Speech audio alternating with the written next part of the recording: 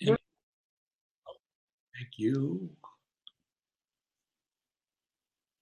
And what I would remind you is that these three approaches are basically Zazen. And Sawaki Kodo Roshi, one of our revered Soto 20th century ancestors, uh, says the Buddha Dharma, speaking of Zazen, he says, the Buddha Dharma is always ungraspable, which is signlessness. There is nothing to be gained, which is wishlessness or aimlessness, which we'll talk about tonight. And in the practice of the Buddha way, there is neither illusion nor satori. And this is emptiness. So we'll come back to this as a way of tying things together at the end. But as I've been doing, I want to do a little review of last week's class, which was on the door of signlessness. So as I said, this signlessness is a concentration that is one of the most refined or supposedly highest meditative states, just on the threshold of nirvana, according to the early Buddhist model.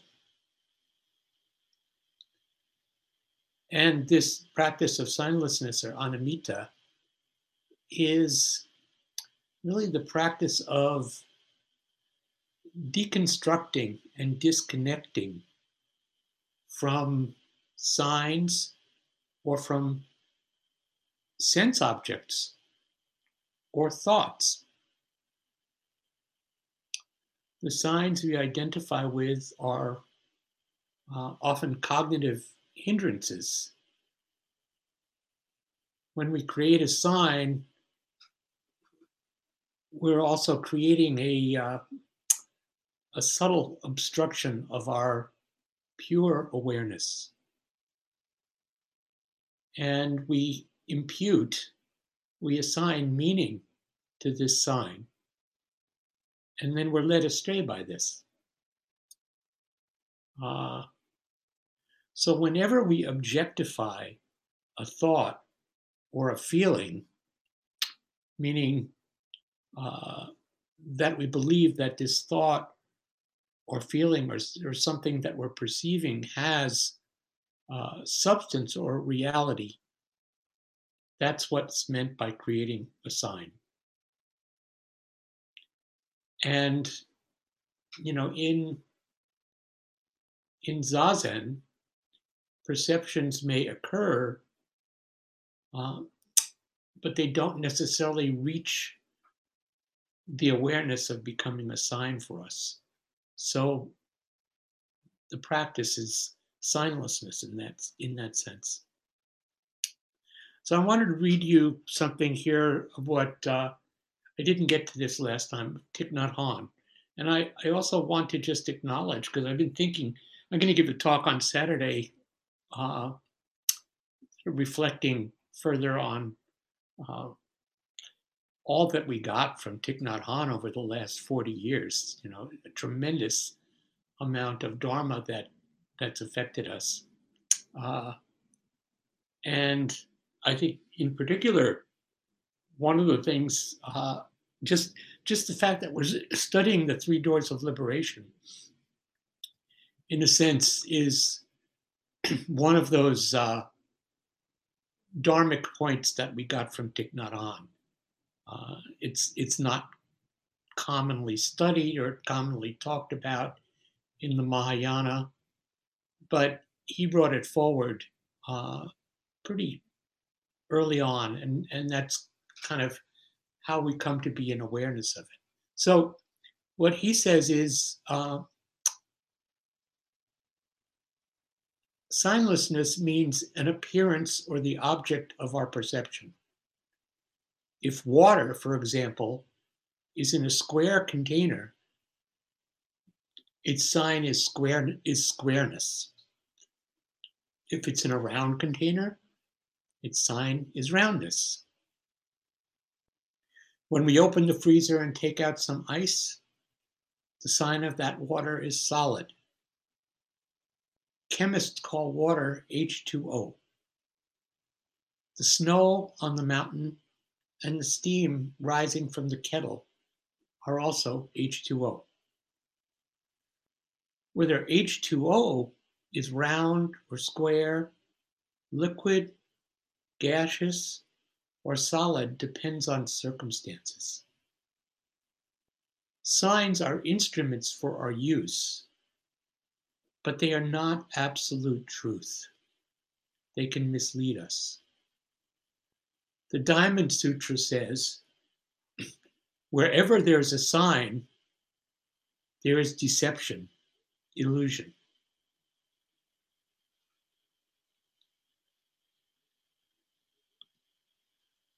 Go on with Thich Nhat Hanh. Wow, thanks.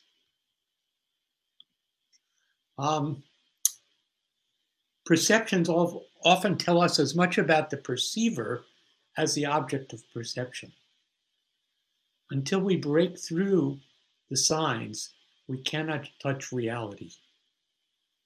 As long as we are caught by signs, round, square, solid, liquid, gas, we will suffer. And this next sentence I think is really helpful, which is, nothing can be described in terms of just one sign. So the sign is where we may focus, where our attention may go to one aspect of something at any given moment of time. And then he says, but without signs, we feel anxious, which I think we may understand that very well. Our fear and attachment come from our being caught in signs. And this is really in line with very often, I just find that Thich Nhat Hanh's teaching and Suzuki Roshi's teaching and Sojin's teaching are all, they're really just on, they're very much aligned with each other.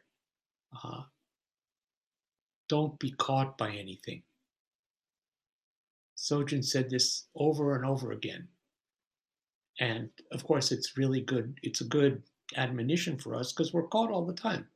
We get caught, but when you get hooked, the practice is unhook yourself, get uncaught. So you're not really caught. You're not really fully hooked like a fish that's been hoisted on a gaff. The hook is just a little bit in, and if it's a little bit in, we can pull it out and let go of it. So Thai says, our fear and attachment come from our being caught in signs. Until we touch the signless nature of things, we will continue to be afraid and to suffer. When we free ourselves from signs, we can enter the heart of reality. But until we can see the ocean in the sky, or see the ocean in the clouds, or see the ocean in the steam coming from the kettle, we are still caught by signs.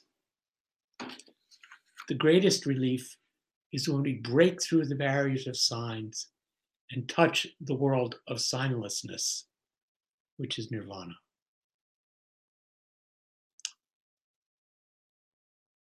Thai says, where should we look for the world of no signs? Right here in the world of signs. If we throw away the water, there is no way to touch the suchness of water. We touch the water when we break through the signs of the water and see its true nature of interbeing. In other words, its true nature that that water is the coming together of an almost infinite number of causes and conditions. And when we see that, then we're touching the signlessness, the suchness of water. So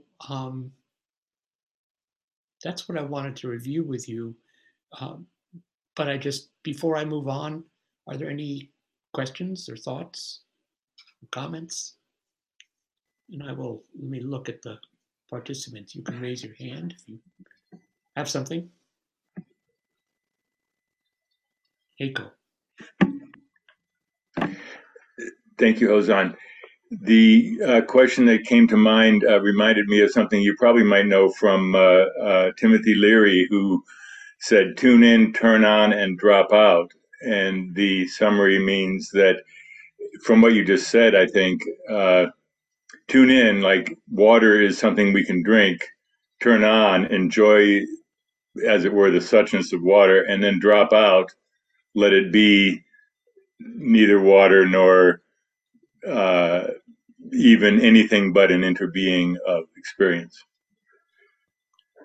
I think that's true. My recollection is that you're getting the order slightly different. It's turn on, tune in, drop out. Is that so? I think so. Because it reminds me of LSD. First you... Well, you have to take the LSD. Turn on. In order to tune in. That's what but I'm not sure that you're, I don't know for sure now, you got me. I don't think this is a critical point, but to turn on to the breadth of the reality around us. And then tuning in is to see the interbeing. Anyway, yes, I remember that vividly. Kabir. Hi, Ozan. Thank you. How one can avoid or not get caught by seeking and avoiding, because we're constantly trying to seek happiness and we want to avoid suffering. And in my opinion, that's the root of all the problems we're having in the world. So how can one individual, me, can unhook myself from the seeking and avoiding? Well, thank you. That's what we're getting to in the rest of this session when we talk about wishlessness or aimlessness. Okay, so all right. I'll be patient. Pay very close attention. Okay, thank you. Lynn. Hi. So this piece about something, when you say when we're perceiving it, it's a sign. But then I had the experience, say, at Tassajara Creek, where I feel I experienced signlessness, because of the oneness, the water, my cells, the light, the reflection, the rock, the whole of it as a gestalt.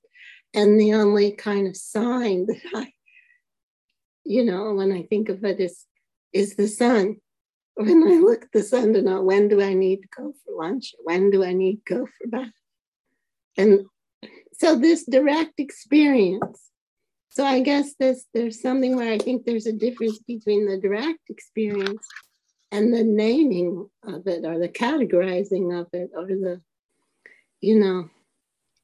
separation of it. So that's what Thay says, and this is important to remember. Where should we look to find the world of no signs? Right here in the world of signs. So, you're not, if you're at Tassajara and your consciousness is open to where you're absorbing all of this sensory input without you can come to that, and all of us come to that on in beautiful moments of the day where we're not necessarily distinguishing, we're not separating anything, we're we're taking, we're merging into a wholeness.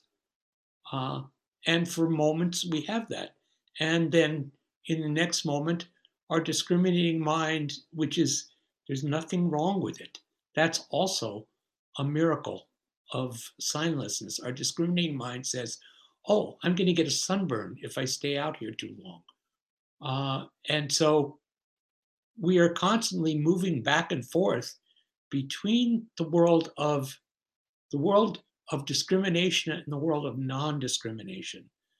But the point that's being made here on this side is because these are concentrations, these are meditational approaches, where the emphasis here is on the non-discrimination, which doesn't mean that discrimination isn't part of our, discrimination also is also an expression of Buddha nature. But in this case, the problem with discrimination is that we're often caught by it. And in this case, it's pushing the other aspect. It's pushing the non-discriminative, empty and signless side of things. And it's important for us to have the capacity to reach that. Does that make sense? Yes, that makes sense. Yeah. I feel like Tassajara and the practice that's gone on there from Suzuki Roshi and prior millennia with indigenous people, that it's almost like this amazing vortex for that kind of connection. That's true, but let me suggest every place is like that. Well, yes. Everywhere you are like that.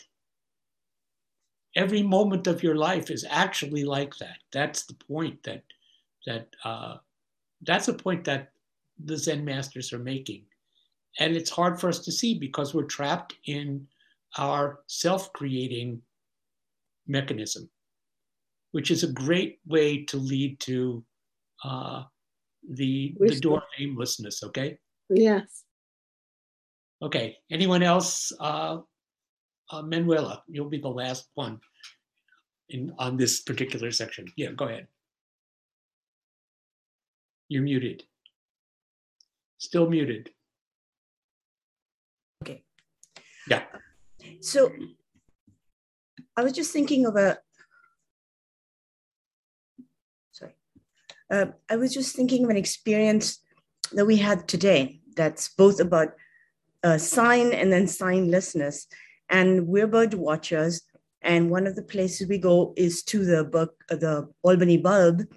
And the best time, we always say to ourselves, to go and see the birds is on a receding tide at a certain point. Mm-hmm.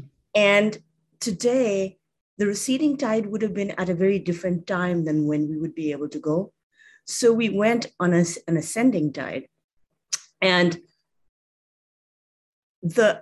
I realized as we were walking that because we go regularly in a receding tide and we know how the water flows, we have a tendency to look for particular things. And that was the signs restricting our ability to actually see everything. And on the ascending tide, we saw all kinds of things that we didn't see on the descending tide. And I think we were far more present with the totality of all of it. Right. So yeah, I mean, that's actually, you were manifesting beginner's mind. Yeah.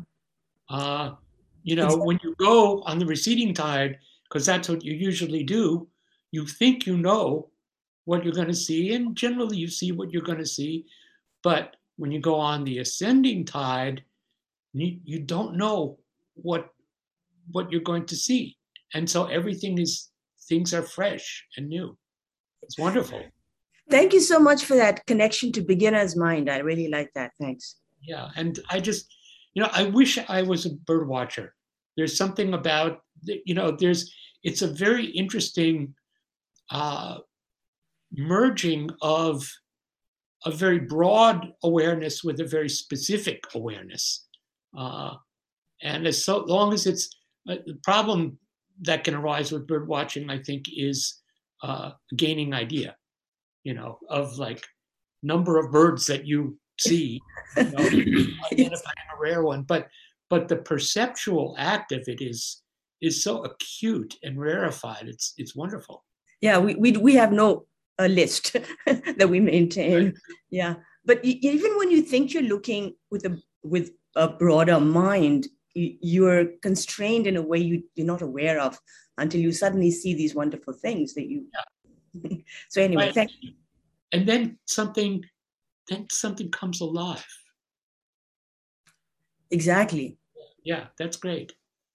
Good. Gary has a new last name.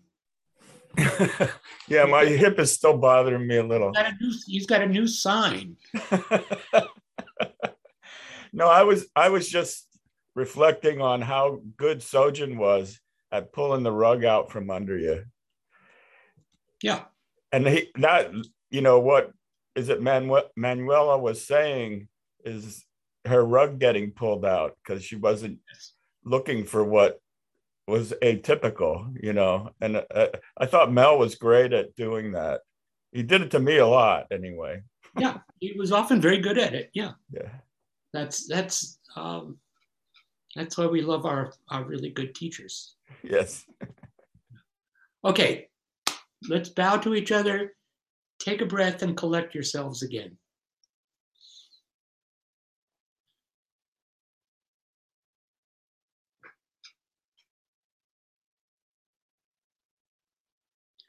So I want to talk for a while about the third door of liberation, which is translated as aimlessness or wishlessness.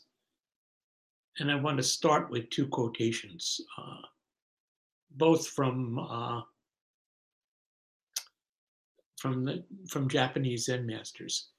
The first is from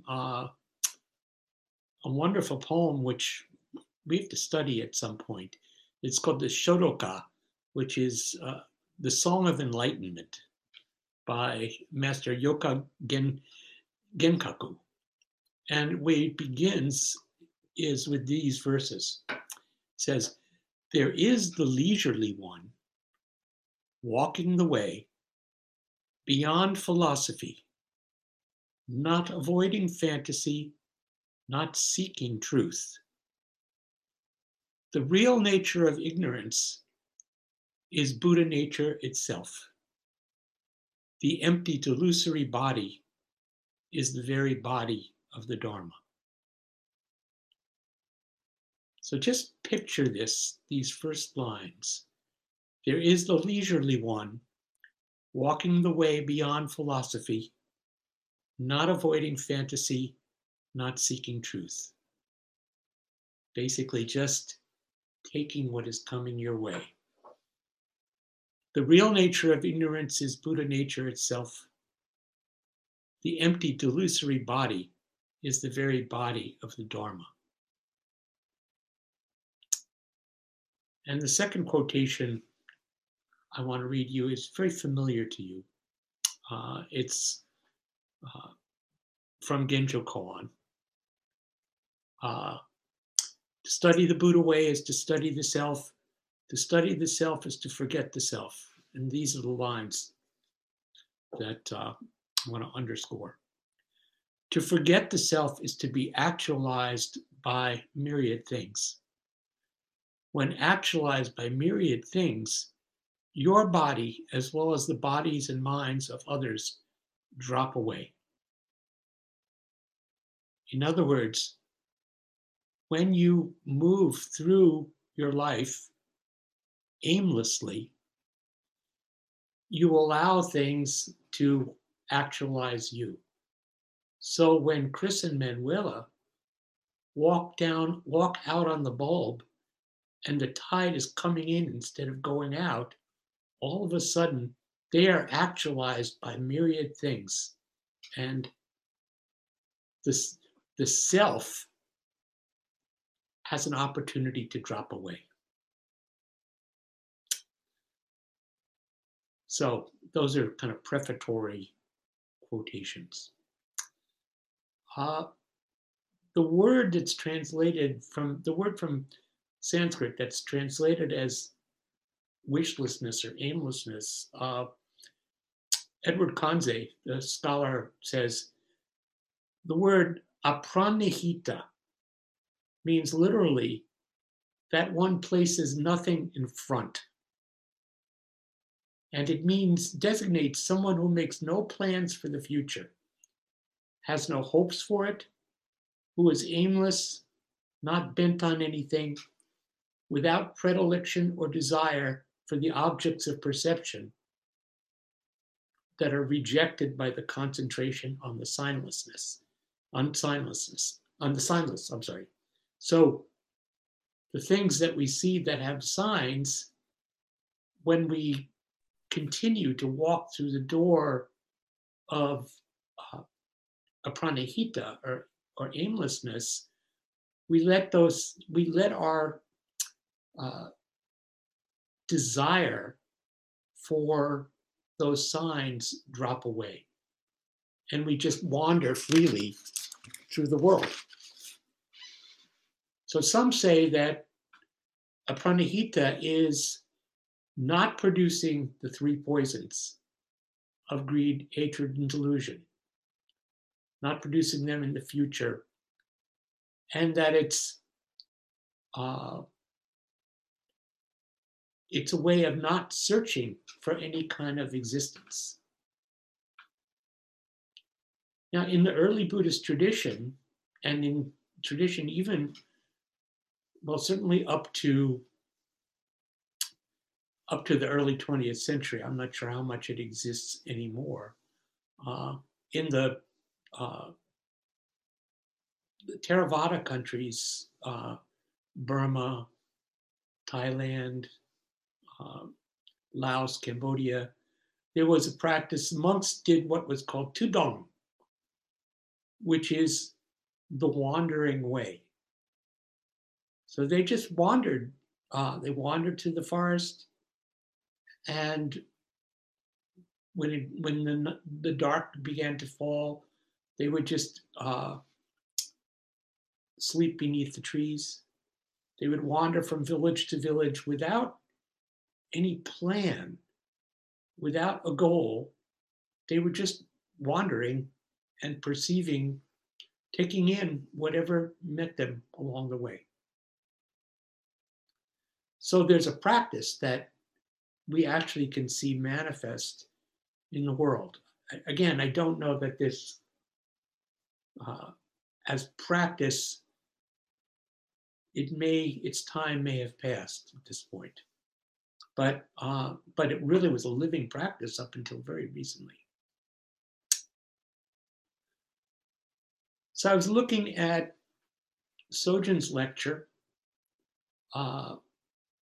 which I think you all had, his lecture on Three Doors of Liberation, and looking at his commentary about aimlessness, wishlessness. He says, in Zazen, we let go. We offer ourselves to emptiness and to signlessness and to wishlessness. We don't hanker after anything. We let go of all the verbiage and all the signs and simply give ourselves to reality, which is emptiness of form. Enjoying our forms, even if we're not well, you can do that. And I think it's important to remember that actually he gave this lecture, only a few months before he died. And he was not well. So he was practicing what he was talking about, enjoying our forms, enjoying the form of practice, even if we're not well. And he's telling us, you can do that. And the reason that we know you can do that is because we have the example that he was doing that. And so this is a really powerful example for us. He continues, wishlessness means letting go and appreciating. Letting go and being able to appreciate everything around us just as it is. To accept myself just as I am. This is called virtue. Everyone has their own virtue, which is not the same as value. And this is an interesting point. Value is comparative. We're comparing ourselves. When we're looking at value, we're comparing ourselves to others. And we're always comparing ourselves to other people and other things. And we like to think of our progress as the energy that comparison or competition generates. Wishlessness is beyond competition. It's actually called nirvana. Just letting now be now.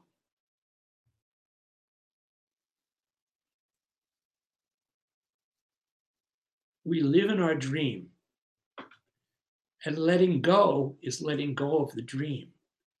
And that's scary. So this is very much like what Thich Nhat Hanh was saying, that the letting go of the signs can be anxiety producing or fearful. Letting go is letting go of the dream, and that's scary. We depend on the dream. So we depend, what he's saying is we depend on our wishes, our fantasies, our aims for the future. And very often it's these aims for the future, these goals, are what we feel sustains us or leads us on. And then he says, to have something, if we don't have the dream, what would we do? To have something, a dream, a goal, is important, absolutely. But to find your freedom within the goal, but find your freedom within the goal, which is beyond our wishes.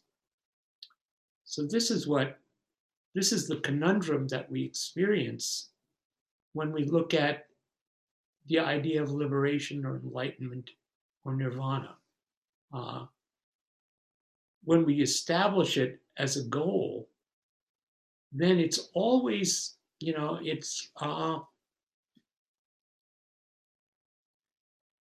it's like a carrot on the stick that's held in front of the horse. It's dangling in front of me, and I'm always trying to move forward to reach it.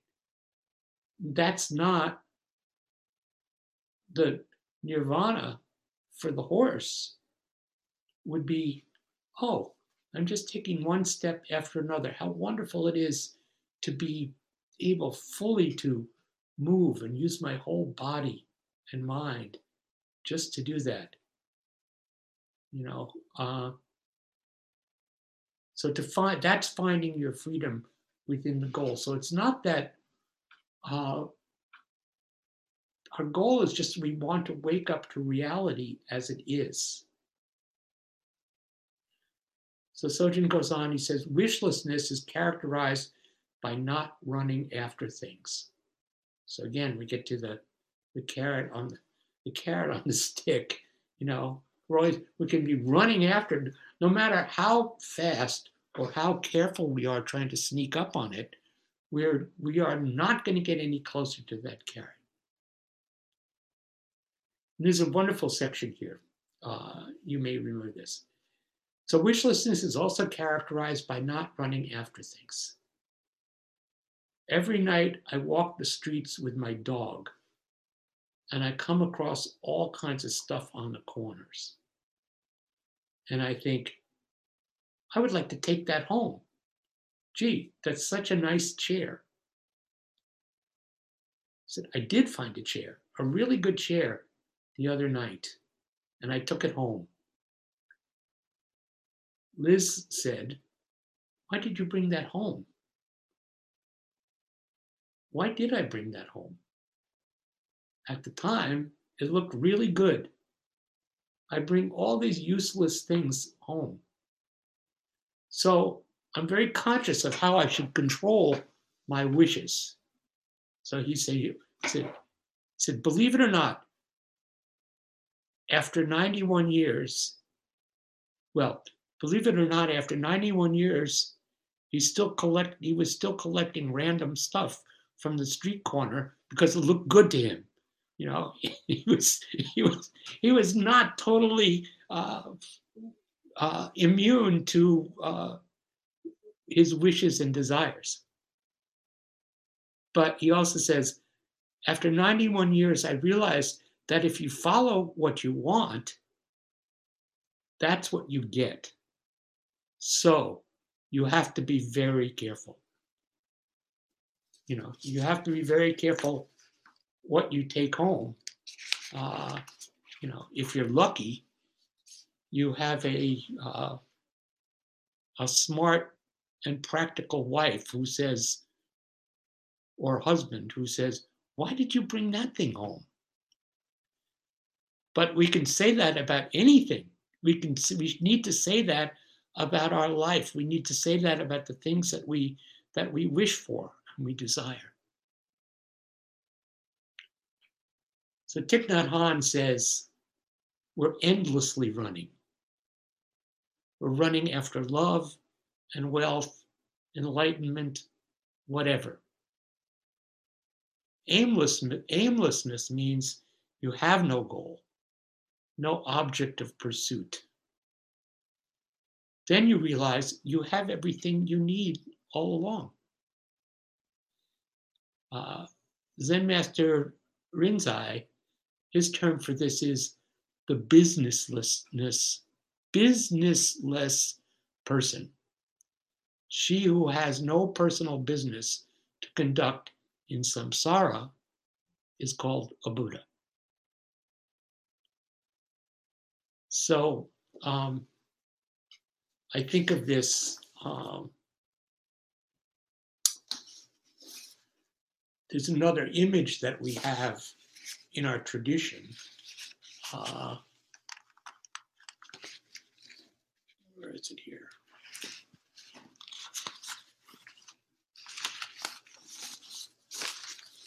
The other image that resonates for me is the 10th ox herding picture. It's entering the market with bliss bestowing hands.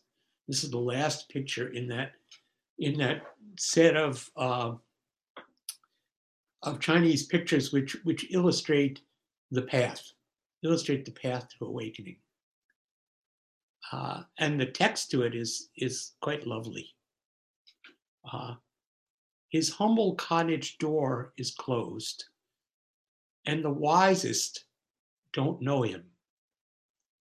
No glimpses of his inner life are to be caught, for he goes or she goes on her own way without even following the steps of the ancient sages. Carrying a gourd, she goes out into the market. Leaning against a stick, she comes home. He's found in company with wine bibbers and butchers. He and they are all converted into Buddhas. Just wandering through the marketplace. And then there's a verse, which is also lovely. Bare-chested and barefooted, he comes out into the marketplace. Daubed with mud and ashes, how broadly he smiles. There is no need for the miraculous power of the gods. Look, with a touch, the dead trees come into full bloom. That's a great verse. Bare-chested and barefooted, he comes out into the marketplace. Daubed with mud and ashes, how broadly he smiles. There's no need for the miraculous power of the gods. Look, with a touch, the dead trees come into full bloom.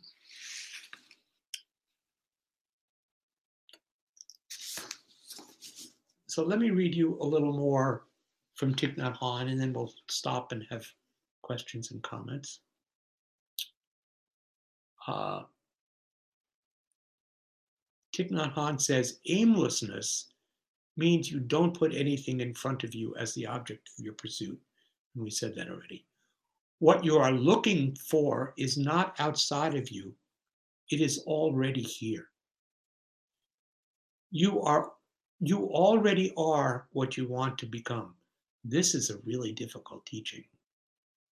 To really take that in, that you are what you want to become, or you can be however you wish to be, that potentiality is within you. Because often we feel we want to be someone else. We want the core of our suffering actually is, the core of our suffering is precisely our wishes. It's precisely that we want things to be different from how they appear to be at this moment. And whenever we entertain that thought, then we are entertaining suffering. Thich Nhat Hanh says, concentrating on aimlessness releases your longing and craving for something in the future and elsewhere. You may be running all your life instead of living it. You may be running after happiness, love, romance, success, or enlightenment. Concentrating on aimlessness consists of removing the object of your pursuit or your goal. If you are running after nirvana, you should know that nirvana is already there in yourself and in everything.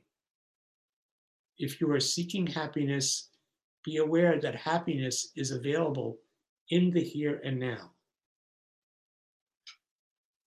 As I'll talk on Saturday, these are, these seem like wonderful words. They are not platitudes. They are not platitudes. They are the lived experience that with difficulty Thich Nhat Hanh had to discover for himself. And he did share it with us. He told us about it, but it's still our work in Zazen and our work in our life to be able to understand that this is really true. The insight of aimlessness helps you stop running. A wave doesn't have to go and look for water. It is water, right here and now. A cedar tree doesn't have a desire to be a pine or a cypress or even a bird. It's the wonderful manifestation of the cosmos, just as it is. You are the manifestation of the cosmos. You are wonderful just like that. We are taught to think that if we are aimless, we won't get anywhere. Which reminds me of a story that Sojun told, if I'm remembering it correctly, when they were on Dwight Way. I guess there was a series of burglaries in the neighborhood, and early one morning, people would come early one morning, just as we used to do here, and we will again, to Zazen, and the police were watching the streets, and they knocked on the door, and Sojun invited this policeman in, and he wanted to know why were these people coming. And Sojin told them, well, we have meditation, we have zazen every morning. And so people come to sit together.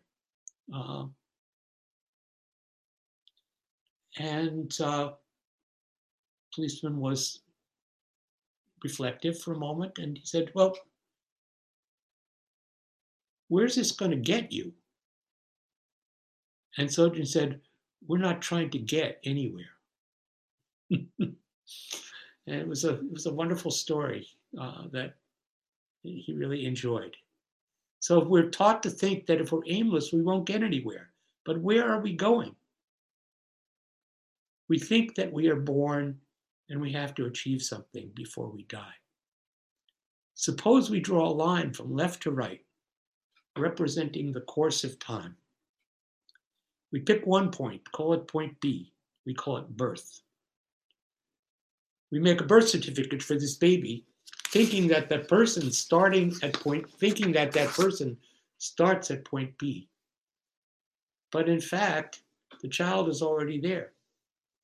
Even before the moment of conception, the seeds of the child existed in other forms. Point B is a moment of continuation. There is no beginning. We think that there will be a moment when we stop being. On the imaginary line we have drawn, let's call it point D, death. We believe that at birth we pass from non-being into being, and we believe that at death we will pass from being back into non-being. Looking deeply into our notions of being and non-being, aware of the emptiness and the signlessness of all things, we touch the reality of birthless and deathless nature of all things.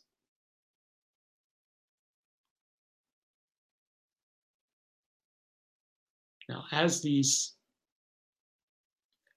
our practice matures, in this context, as it matures as the practice of the 3 doors of liberation, which, as we said, are none other than zazen, as that matures, all notions drop away. Thich Nhat Hanh says, there is no longer any need for fear. If the wave knows how to rest in the water, she enjoys going up and she enjoys coming down. She's not afraid of being or non-being. She's not afraid of coming or going. 3 doors of liberation remind us that we are no different than the wave, empty, signless, and able to touch the inherent in us in any moment.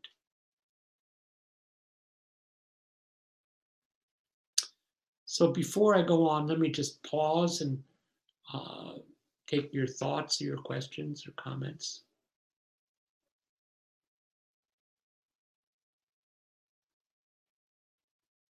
And I'm going to tie it, when we continue, I want to tie it back into some points that are very familiar from our practice. But first, let's see if you have anything. Barbara, you're muted. Okay. I just wanted to share a real life story with you of myself. Many years ago, at the beginning of my practice, I was volunteered, maybe foolishly, to help with my teacher's retreat in Brooksville, Florida, which is horse country, very different from the rest. And it was someplace I'd gone to a Vipassana retreat before. And I wanted to make it perfect. I was the retreat leader, scheduler, and it's a gorgeous place. It's all rolling hills and giant, unbelievable trees with moss hanging from them that look like people. They were so impressive, just amazing. That must be North Florida, right? Live oaks in Central Florida, actually. And we were very unused to this because the rest of Florida is kind of like a frying pan.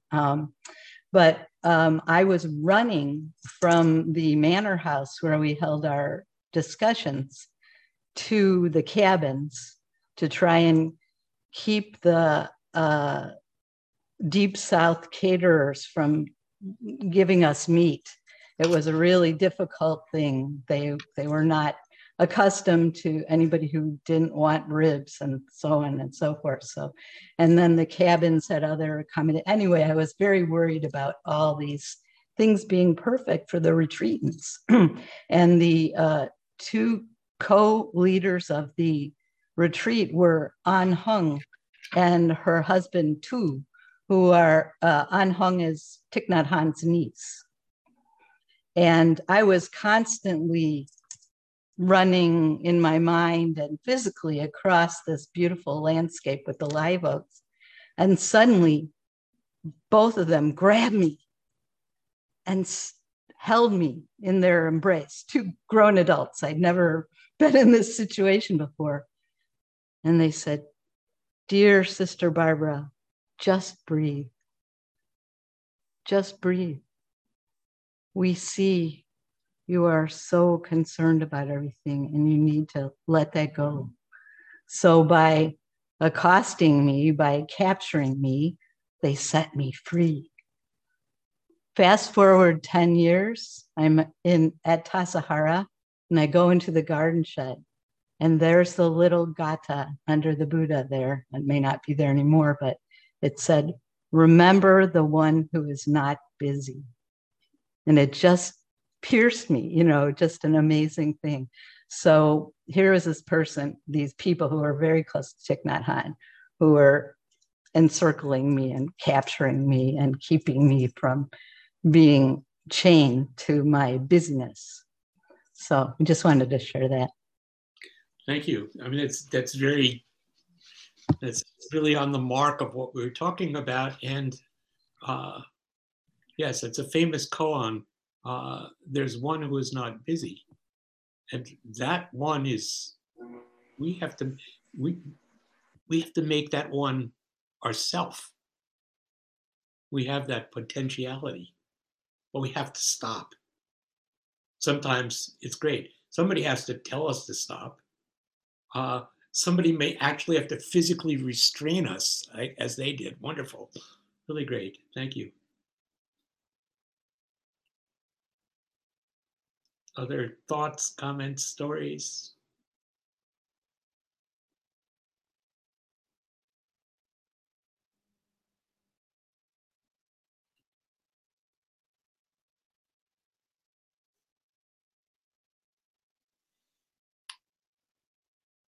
Well, I want to tell you, I want to connect this with our schools of practice.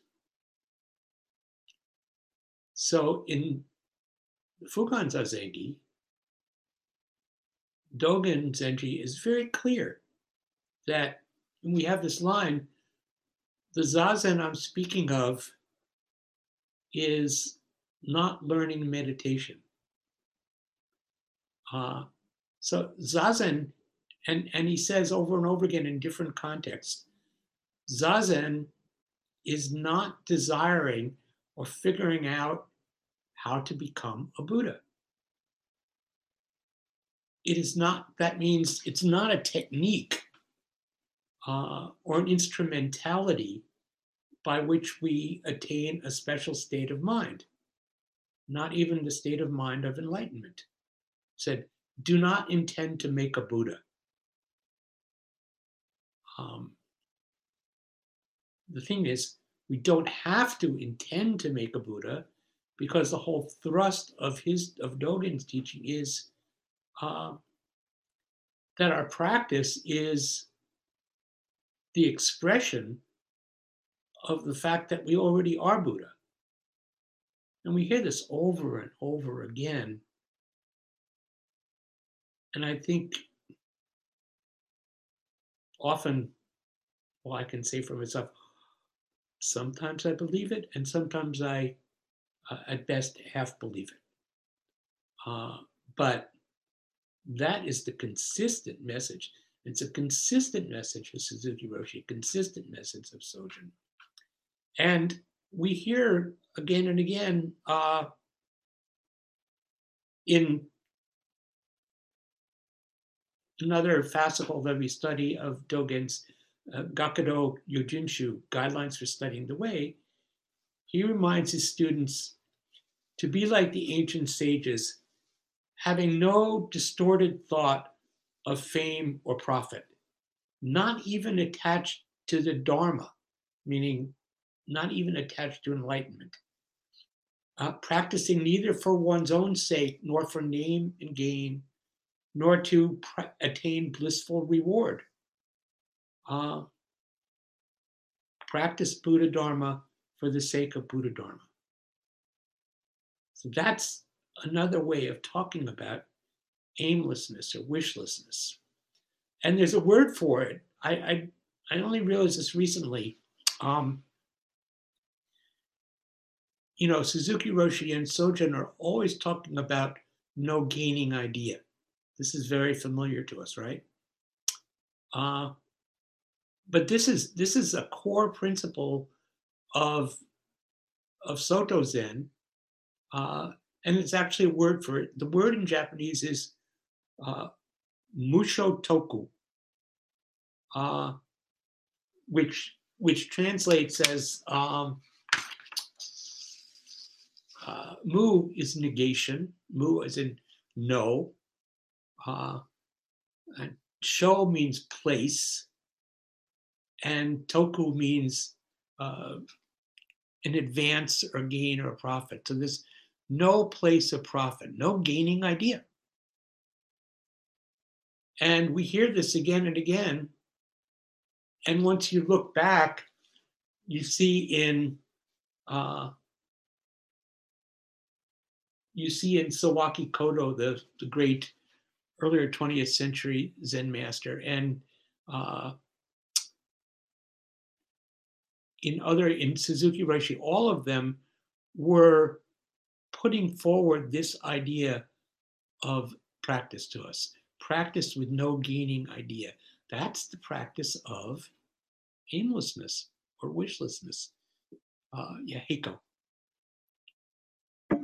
Thank you, Hozan. And I completely embrace the destination of wishlessness. But I'm reading right now the Avatamsaka Sutra, which goes on pages and pages about the value of the will toward enlightenment. And as you were talking, I thought, okay, well, so the value of the will toward enlightenment, I'm a New Yorker in many years past, and is like getting a subway ticket and getting on the train. But if you're a New Yorker, you know the train goes everywhere, so to speak. And so we have to have that will toward enlightenment, that sort of nudge of our own. How would you describe the nudge that we have to generate in such a way that we can understand and not become attached?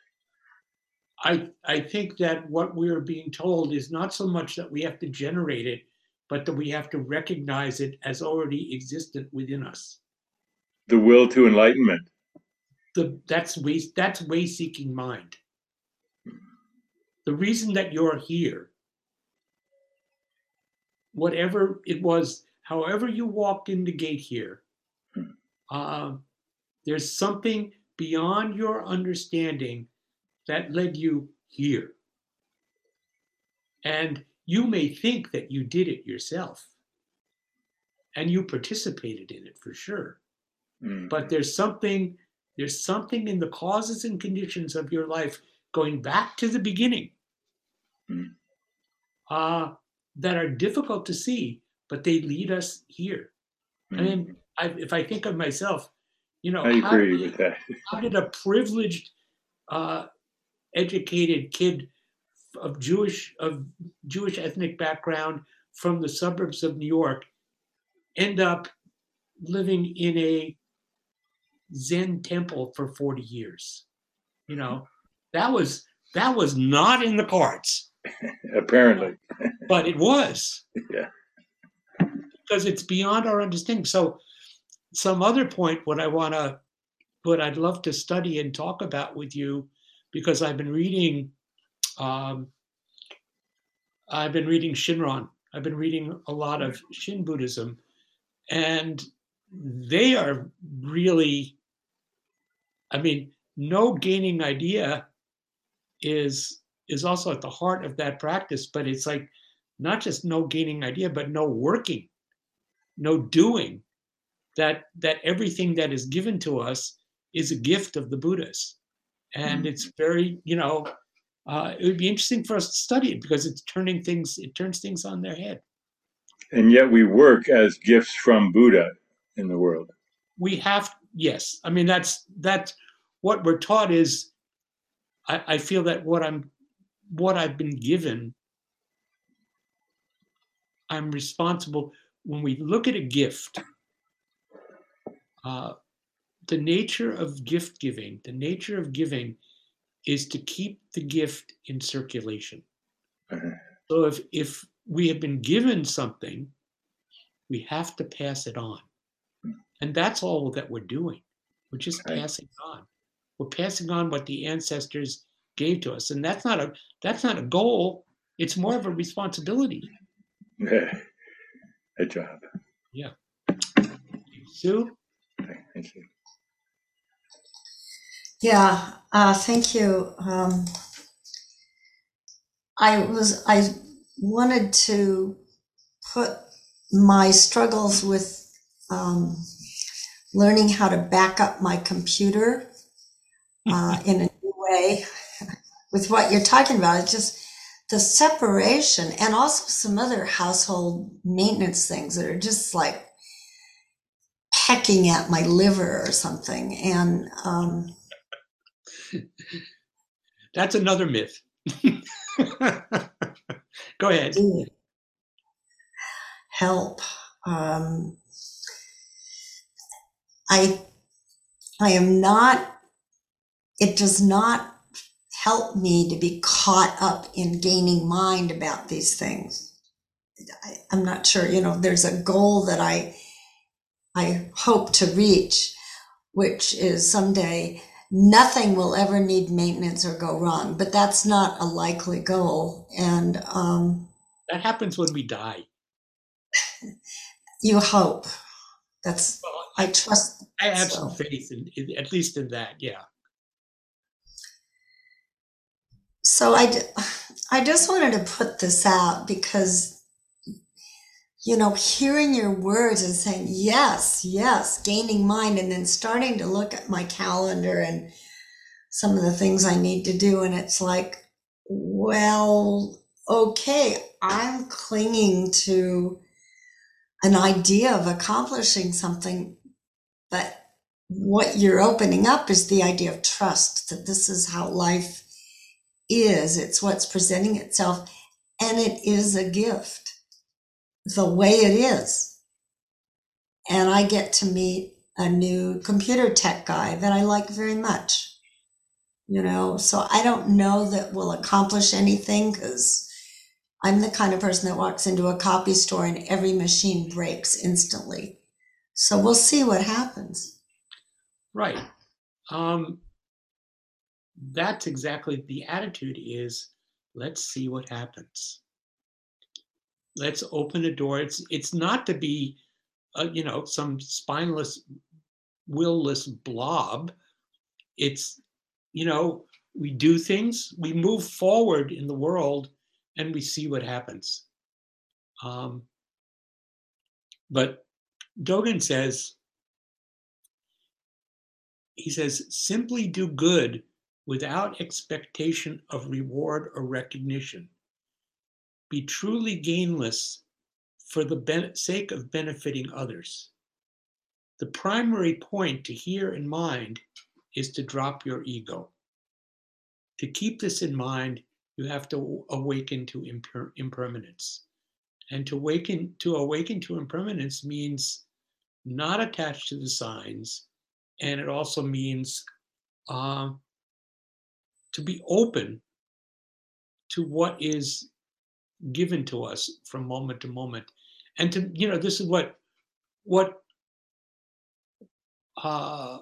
Bernie Glassman talked about, which I love this metaphor. It's like he was always talking about cooking the supreme meal, but cooking the supreme meal out of whatever ingredients you have at that moment.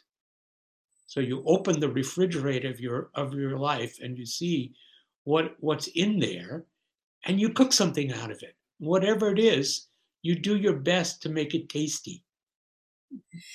That's also more fun. It's fun, yeah. Depends on what you got in a refrigerator, but yeah. Kabir. Thank you for this great talk. Is it safe to say then trust the process? Because I'm trying the word trust, and that has a gaining weight to it, doesn't it? No, I don't think so. No, trust is. I'm not stuck on the word trust. I'm sort of stuck on the word process. Okay. Because as soon as you name a process, as soon as you call something a process, you're kind of attaching a sign to it. When you call something a process, that means you're seeing an order and a sequence to it, and it's a kind of objectification.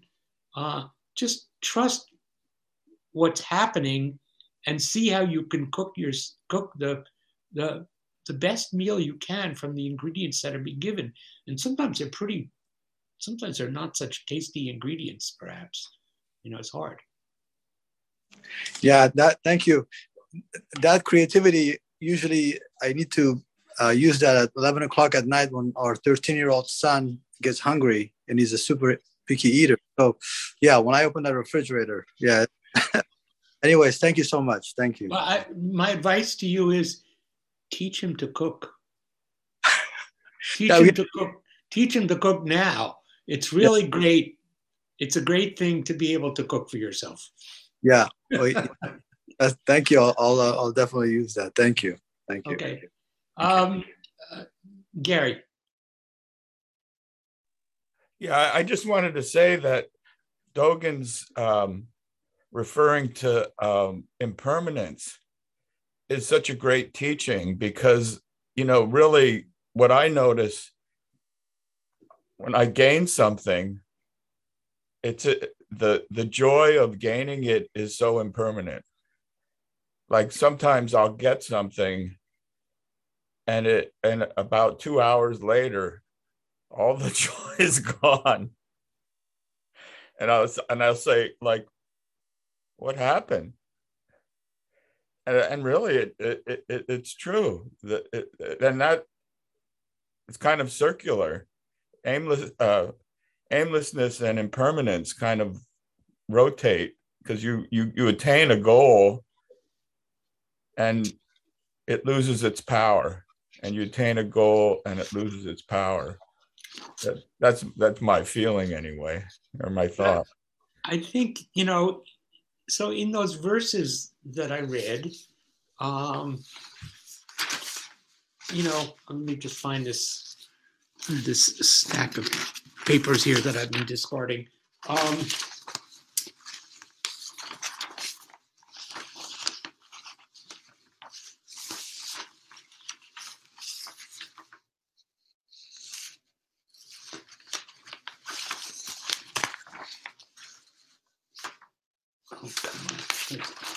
Here it is. So,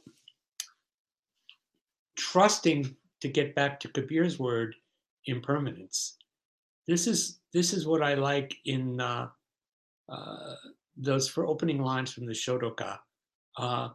There is the leisurely one, walking the way beyond philosophy, not avoiding fantasy, not seeking truth. So just open. And there's a word for this in French literature, which the idea has always appealed to me. It appears in 19th century literature. The word is flaneur, Flaneur. And it derives from an Old Norse word, which means to wander with no purpose. And that's exactly, there's a leisurely one walking the way beyond philosophy. So Baudelaire talks about this, and Poe talks about this, and it was actually a very common trope in late 19th century literature of just someone who walks through the city and just takes it in.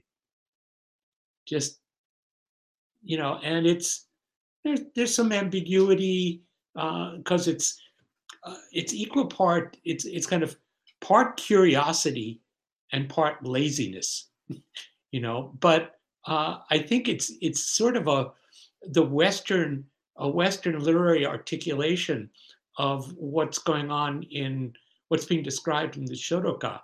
And this is something, it's something that I shared with Sojin. You know, one of the greatest pleasures, the two places that I've always loved to walk, and I walked aimlessly, along beaches, just walking for, you know, I could walk for miles along beaches, and to walk in cities. And I know that Sojin loved walking. You know, when you would go with him with the city, he would just walk around the city and just take it in. So this is, you could be this leisurely one, walking the way beyond philosophy, which is also kind of like being a flaneur. So I just plant that for you. That's embracing impermanence. Anne? Hi. Yeah, I wasn't going to bring this up, but you brought up French literature, so it's been on my mind. Which was, I just recently reread Nausea, you know, by Sartre, and because I thought there was something in there that was Zen-like, but I hadn't looked at it since the 1970s, probably. So yeah, anyhow, I don't think I haven't either.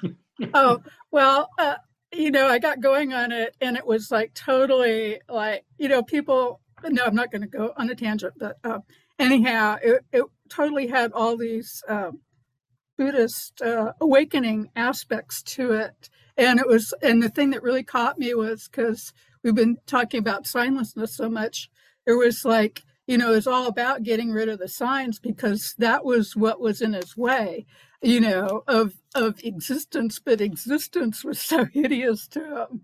It was like globs of jelly, you know. And anyhow, so I was going, I better look this up, you know. And it turned out that Sartre, I think it was Heidegger, that he'd read Heidegger. I think it was a phenomenologist, but these phenomenologists had studied, a number of them had studied Buddhism.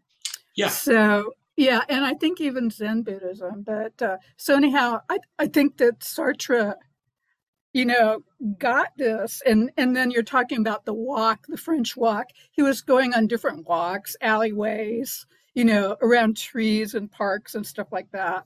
And you know, the walk was really a big thing, where just all these names started falling away, and he started hating people and their attachment to forms and everything. So it just, but his end, the ending of the book, he decided he was really enjoying jazz music, because that was the only escape from the world of form. You know, was listening to this thing that just was in the air. So he decided he wasn't a musician, but he was going to write something that was creative. And that was his answer to it. But it's just, I don't know, it's just incredible, because I think the Buddhism, and then also I've seen it interested postmodern thought to, you know, like Derrida, another French person. So yeah. Thank you. Let me read you something from Baudelaire, okay? The lover of life makes the whole world his family, just like the lover of the fair sex, who builds up his family from all the beautiful women that he has ever found, or that are or are not to be found. Thus, the lover of universal life enters into the crowd as though it were an immense reservoir of electrical energy. Or we might liken him to a mirror as vast as the crowd itself, or to a kaleidoscope gifted with consciousness, responding to each one of its movements and reproducing the multiplicity of life and the flickering grace of all the elements of life. I think this is kind of what we're talking about here, but seen through the surprising lens of this French poet Baudelaire. Anyway, to go back, I just want to go back to one thing in the moments that we have left, which is to say that, just to remind us that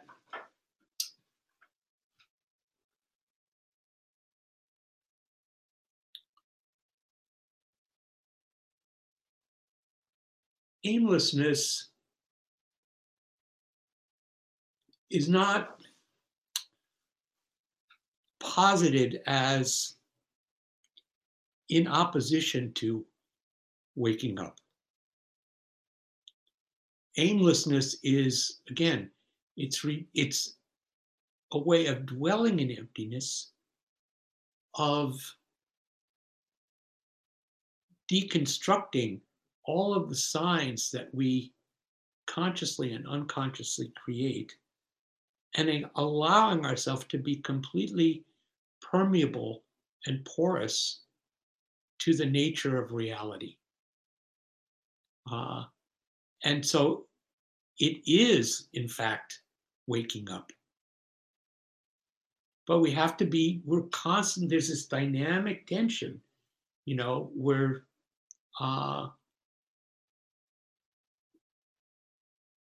from Buddhism in the very beginning, from the very beginning, there's a drive towards enlightenment, there's a drive towards nirvana.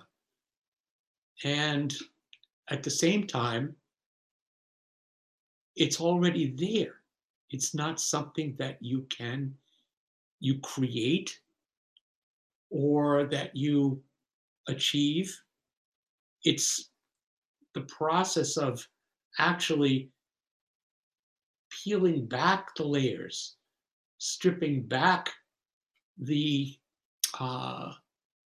all of those layers of self-creation, so that one can be really open. And being really open means feeling everything, including pain, grief, sorrow, but also joy and celebration and gratitude. It just means being fully receptive instead of directive. So that's kind of the point that I want to leave you with. And I don't know if there are any last thoughts or questions from anybody, but I think I'm kind of at the end of what I wanted to say for tonight. Is there anyone who hasn't spoken yet that would like to speak?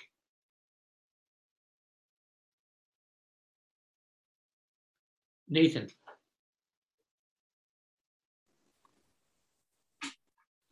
Thank you, Hozan. This is a question about our practice. Okay. There was an email on the listserv that went around this week, an article from the Tricycle. And that was Dosho's article? Is he the Dharma heir of Katagiri? He studied with Katagiri, yeah.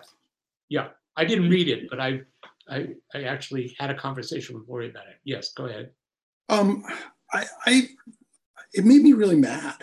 There was, it struck me as like a unnecessarily sectarian Dharma smack talking, sort of condescending towards Soto practitioners. And the lack of focus on awakening in our practice was troubling or inauthentic, or and I recognize part of the reason it made me mad was that I came to BZC having read The Three Pillars of Zen, determined that I wanted to have Kensho as soon as possible.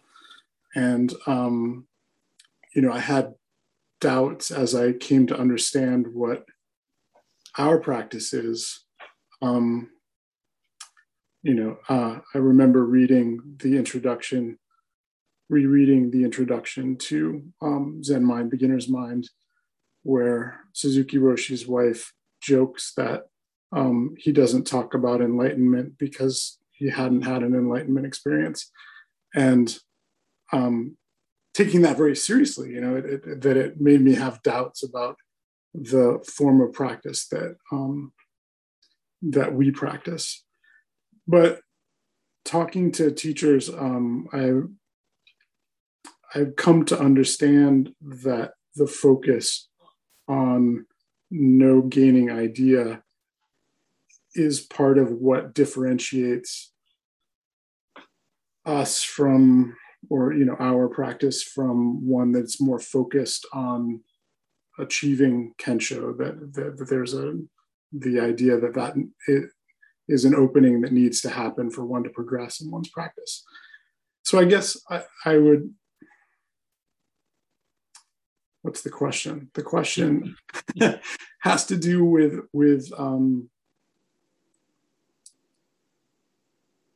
is that a gateway? Is that it feels to me like the no gaining idea as part of my sitting is an essential part of what it is that defines our practice. Yeah. I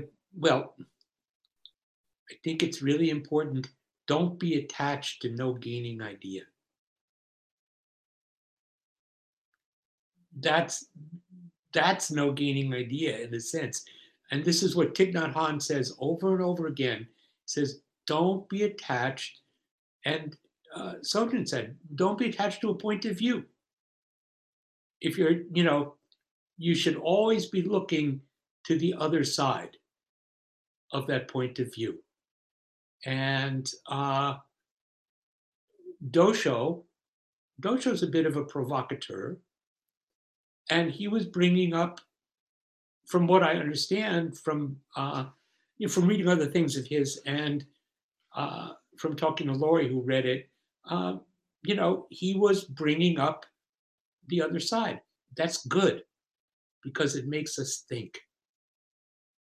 And I'll just say autobiographically, when I first came to Berkeley Zen Center, which was in the summer of 1968, my comprehension of Zen was mostly based on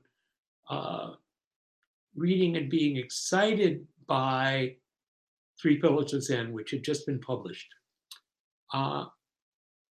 And when I came here, I didn't talk to anybody, and nobody talked to me. It wasn't as friendly as it was. It wasn't unfriendly. It's just like kind of you're left to come and go. So I didn't realize that there was something different going on here than what was being talked about in Three Pillars of Zen. But the problem that I had with Three Pillars of Zen as a 19-year-old, or let's see, 68, 20-year-old, was I had spent all the previous years through high school and college striving. And it's like I wasn't comfortable striving for something else, so-called enlightenment. So it was a real problem for me. And it wasn't until later when I returned after reading Zen Mind, Beginner's Mind, that I saw there was another approach to practice. But that didn't mean that what was being presented in Three Pillars of Zen, what was being presented in other schools of Buddhism was bogus or false. Whatever it is, there's look to the other side. That's also the practice of aimlessness or wishlessness, is is understanding that there is another side. And we are left, each of us as individuals is left with the conundrum of trying to figure out how to integrate that. You know, a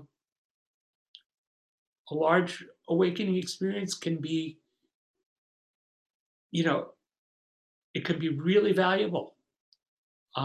It also can be a hindrance. It's completely dependent upon what you make it. So that's what I'd say. I see, Lynn, why don't you ask the last question?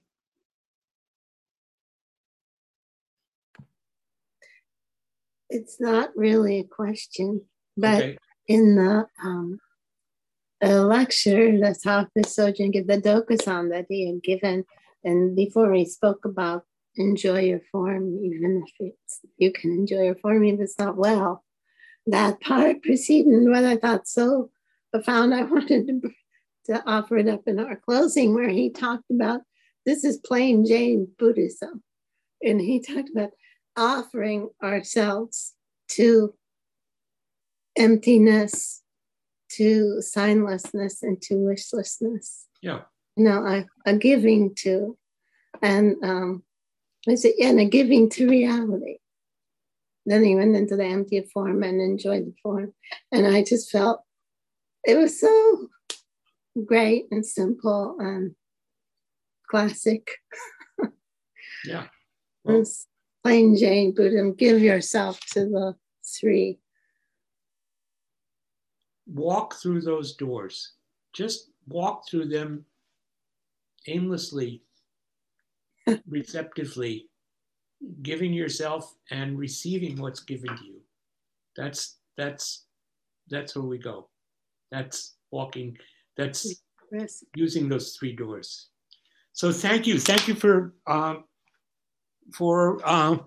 coming to this class for these 4 weeks, and I hope you'll use this material, and we will continue our studies. Let's close with the Bodhisattva vows. Beings are numberless. I vow to awaken with them. Delusions are inexhaustible. I vow to end them. Dharma gates are boundless. I vow to enter them. Buddha's way is unsurpassable. I vow to become it.